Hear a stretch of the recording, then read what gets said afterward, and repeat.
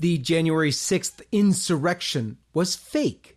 The narrative was fake news. It has been used to launch one of the most severe persecutions against freedom-loving Americans who are rightly concerned about election fraud, mandatory vaccination, and the imposition of communism in the USA. LifeSite News journalist Patrick Delaney has done an in-depth look into the fiasco, the players involved, those Americans still in prison today because of it, and where it is headed. Patrick is here to discuss it on this episode of the John Henry Weston Show. Stay tuned.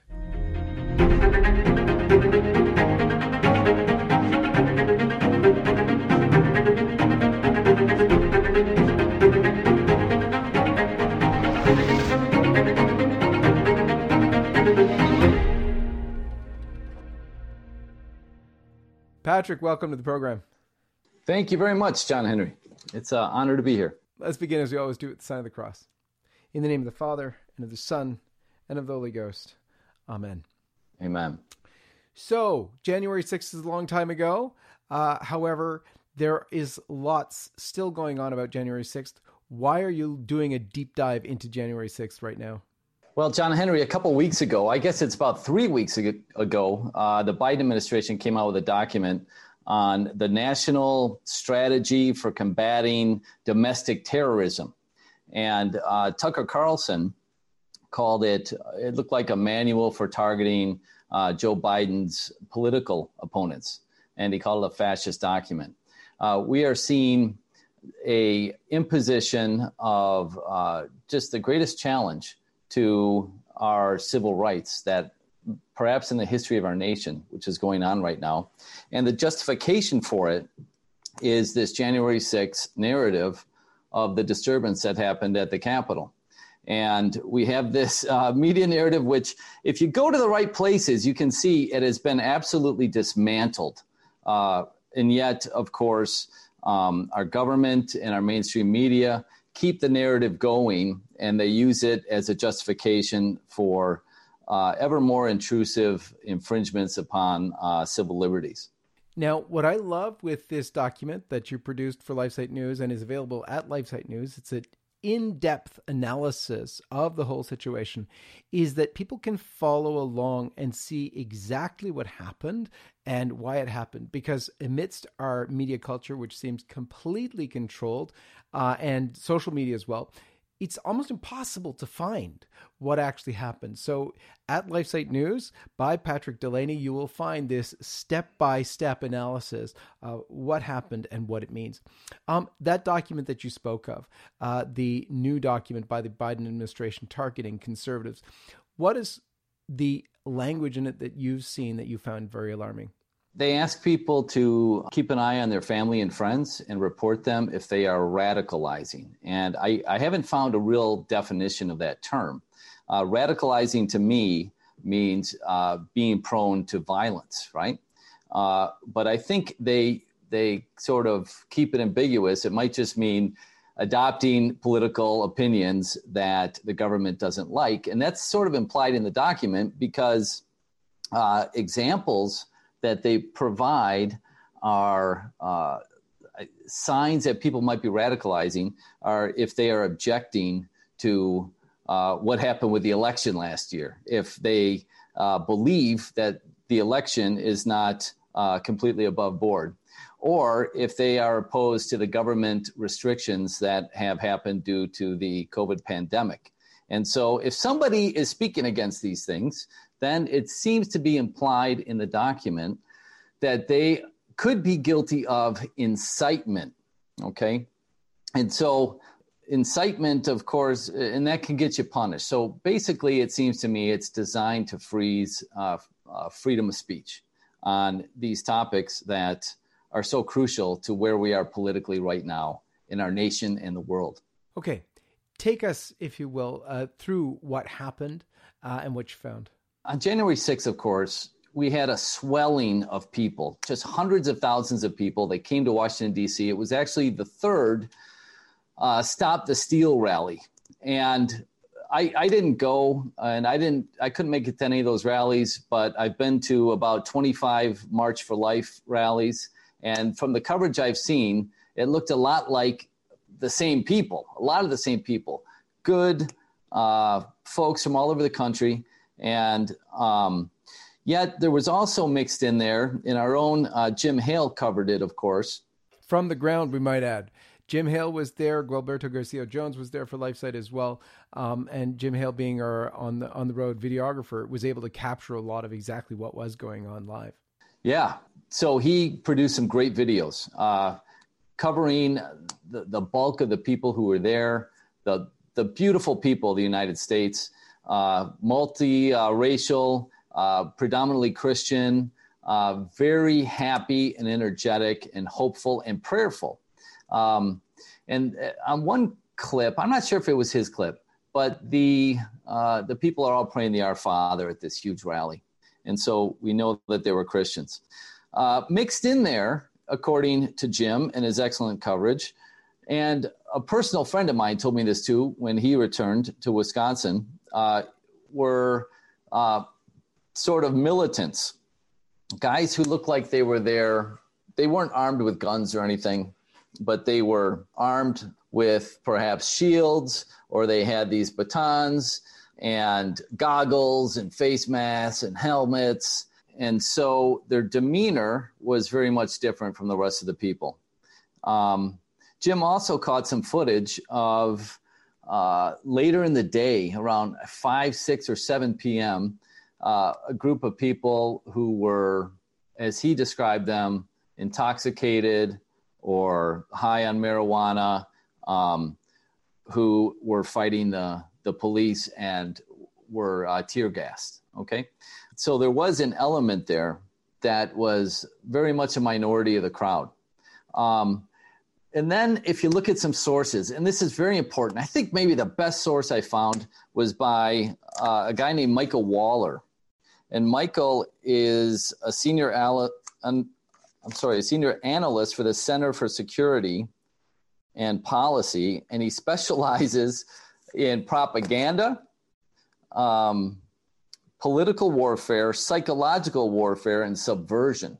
And so he's an expert. And he said that he went to see what was going on at the Trump rally, and he was late. He was with a friend, and the people are already starting to process up Constitution Avenue, and he just kind of fell in. And he explained these militants as well.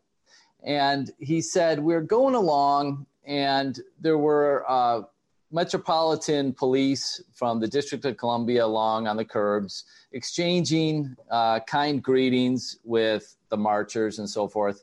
He said, when we got to First Avenue, when it becomes the territory of the Capitol Police, he said there were no police. There were no police. And for those of us who have been to the March for Life, I remember you couldn't get anywhere near the Capitol for those marches. And so the Capitol Police, of course, are very professional at securing their building with such rallies going on. And yet, for some strange reason that day, they had seemed to forgot to do it. And there is a joint session of Congress going on, a very controversial certification of a contested election, and hundreds of thousands of people who think the result is fraudulent in the mall, and there's no adequate security for the Capitol, which is quite puzzling. And then we discover that the FBI, they actually came out and said this. They had a press conference, and it's linked in the story, where they say that, yeah, we had weeks and weeks of foreknowledge of perhaps a planned attack, okay? And so you have to ask, well, why didn't they have security available? It's a fair question. And then Michael Waller says that the crowd was kind of guided into the west side of the Capitol. And with the crowd coming in behind him, pouring in, it was really difficult to leave. And he had a perception of plainclothes militants who were up in front. They looked like everybody else, but they got in a tussle with the police. And when this happened, these police in riot gear came out upon the platform where they have the inaugurations. And he says they started shooting tear gas, not at the militants, but at the people. And there was nothing could be heard of a loudspeaker trying to communicate with the people or anything like that. And it turned the mood very sour among the folks. And we have a video in there linked in the story of a gentleman capturing this.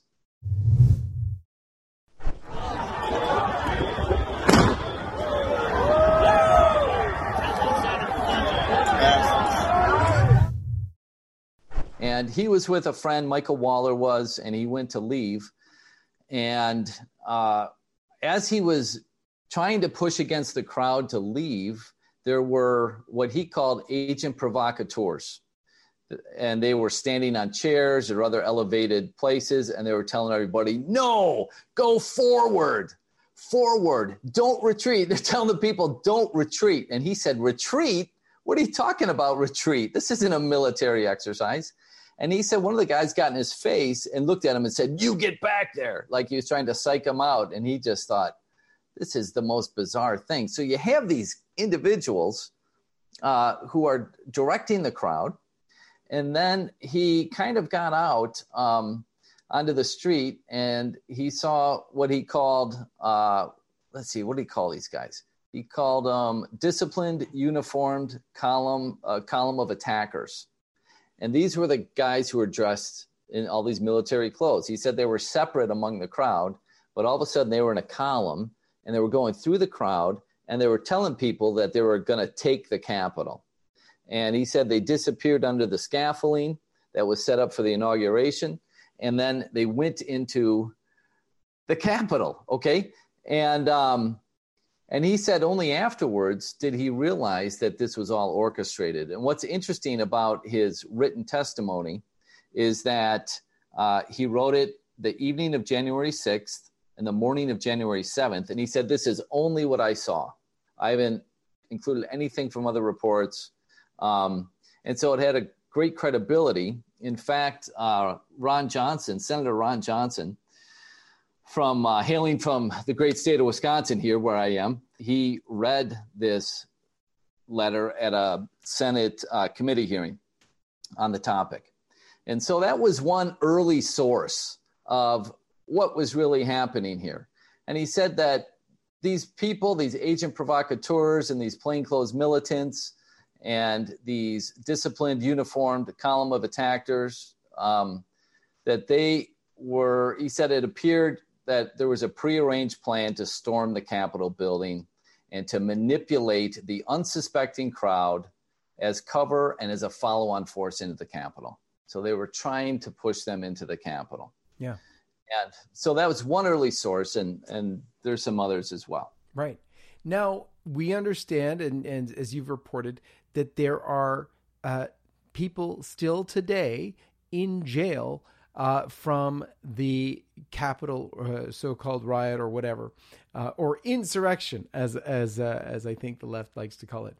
Are those the agent provocateurs? Are those the ones who were dressed in the military clothing and going to assault the Capitol? Are those the ones who are in jail? I understand there's about 500 people in a DC jail. Now, Revolver News came out with a report. They looked at the cases which were being levied against people who were being arrested. And also Julie Kelly from American Greatness. And if anybody wants to learn about these prisoners, you can go search for Julie Kelly at American Greatness. She's just been following it, doing a great job. But there's lots of people that she reports on who are definitely part of that follow-on force, who were kind of innocent and walked into the open doors of the building. Of course, included in the article as well are videos that have been, all over social media of the police, the Capitol Police. Not only did they fail to secure the building, but they let the people in. And in some cases, they waved them in, these enormous crowds on the east side of the Capitol.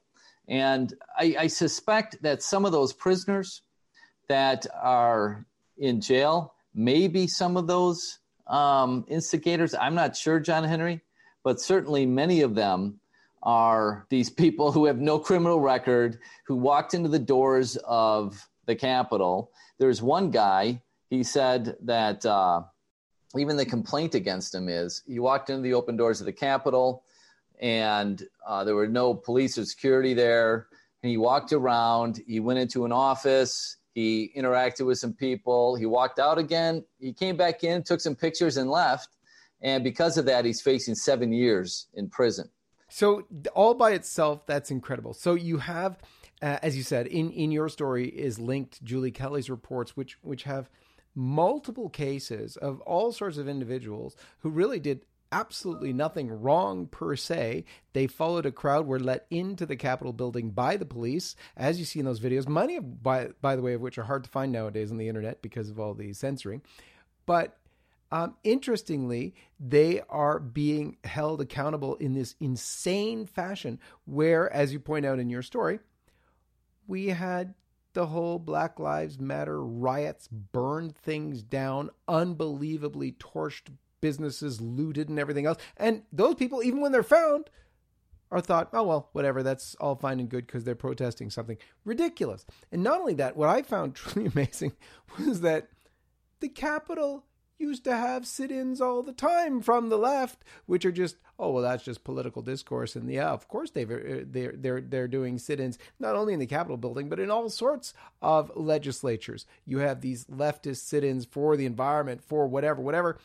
But you don't ever hear of, unbelievable, they've been sitting in jail since January, all these months and months. No, that's not happening. And there's 500 individuals in that situation right now. Anyway, take us from there. Where do we go next?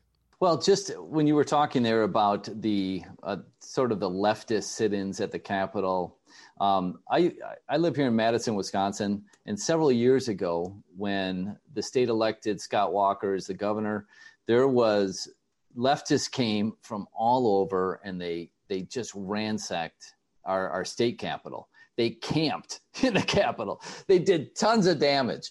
And it went on and on and on.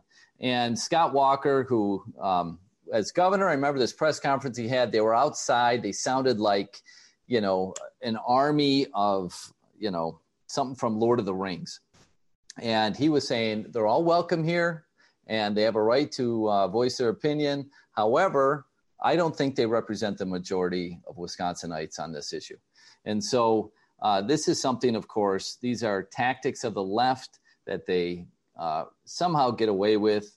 And when conservatives get lured into this situation, in fact, there was a woman, the first woman who was prosecuted, walked into the Capitol and she got a plea deal for parading in the Capitol. And I forgot what other penalties she got, but she was one of these insurrectionists, So we have a real double standard of justice. I mean, it is so obvious and so frightening, really, what is happening right now in our country in that regard.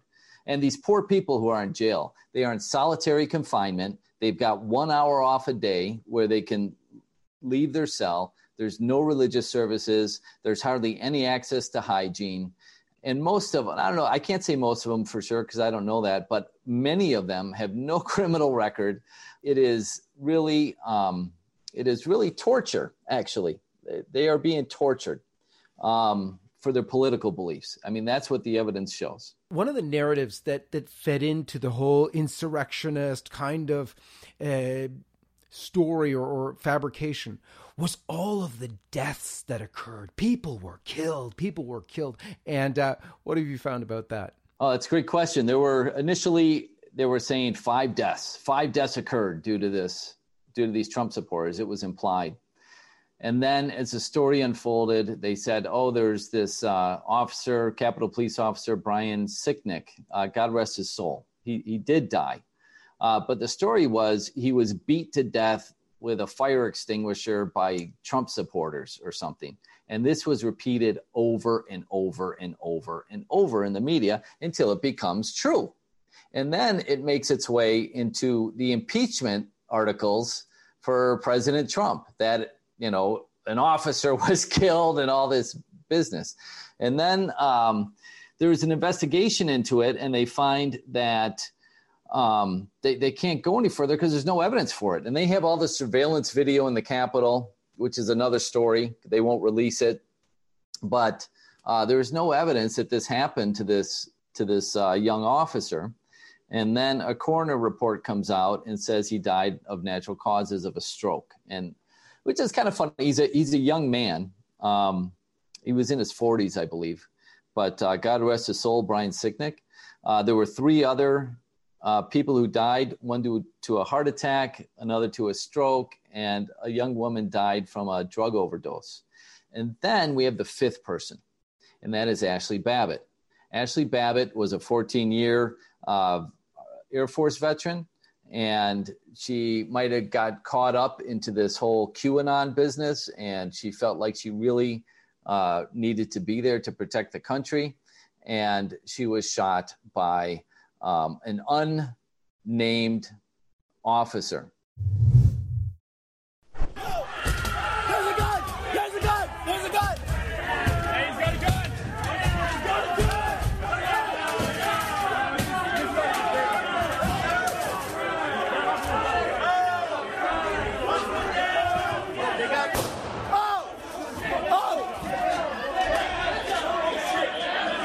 Shots fired! And President Trump just talked about this in his press conference last week. And he said that if it was reversed, that officer would be all over the front pages of the newspapers. Everyone would know his name. If it was actually, somebody on the right who shot somebody on the left. This case went forward, and they closed the case and said it was self-defense. The video of the killing shows she was unarmed, and that violence certainly was not necessary to protect anybody. No, the video, which is linked in your story, is viewable in your story, is just fascinating because it actually demonstrates that what it is very clearly. I mean, it looks very much like there's a guy in a suit. I don't know how many officers are wearing suits, but nonetheless, it looks like he's wearing a suit. And then you can see she's climbing through that window there, and then he shoots her. It's unbelievable. And it's obviously a deadly shot. Really very puzzling. And you're right. Imagine it was during that the raid of the Wisconsin legislature when they elected the conservative, that one of the security defending the place had shot one of the left-wing protesters doing God knows what. Who cares?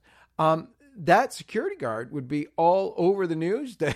It would be everywhere. And yet here, there's complete even anonymity. It's amazing. It's amazing, the double standard. Well, from there are movements that are trying to defend these people who are in jail. I was just listening to Steve Bannon's podcast, and there's a gentleman. They're actually having a rally on Tuesday, the 13th, which is tomorrow. And at the jail in Washington, it's their second one. Julie Kelly keeps writing about it.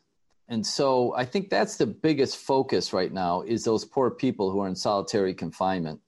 Of course, we have, there's also speculation that they are holding these people to try them until next year. I mean, they're going to keep these people in solitary confinement without bail. We have to remember they're not convicted of anything. They haven't had a minute of trial, and they want to use it for propaganda as we go into the election year in 2022. That's the speculation that's going on.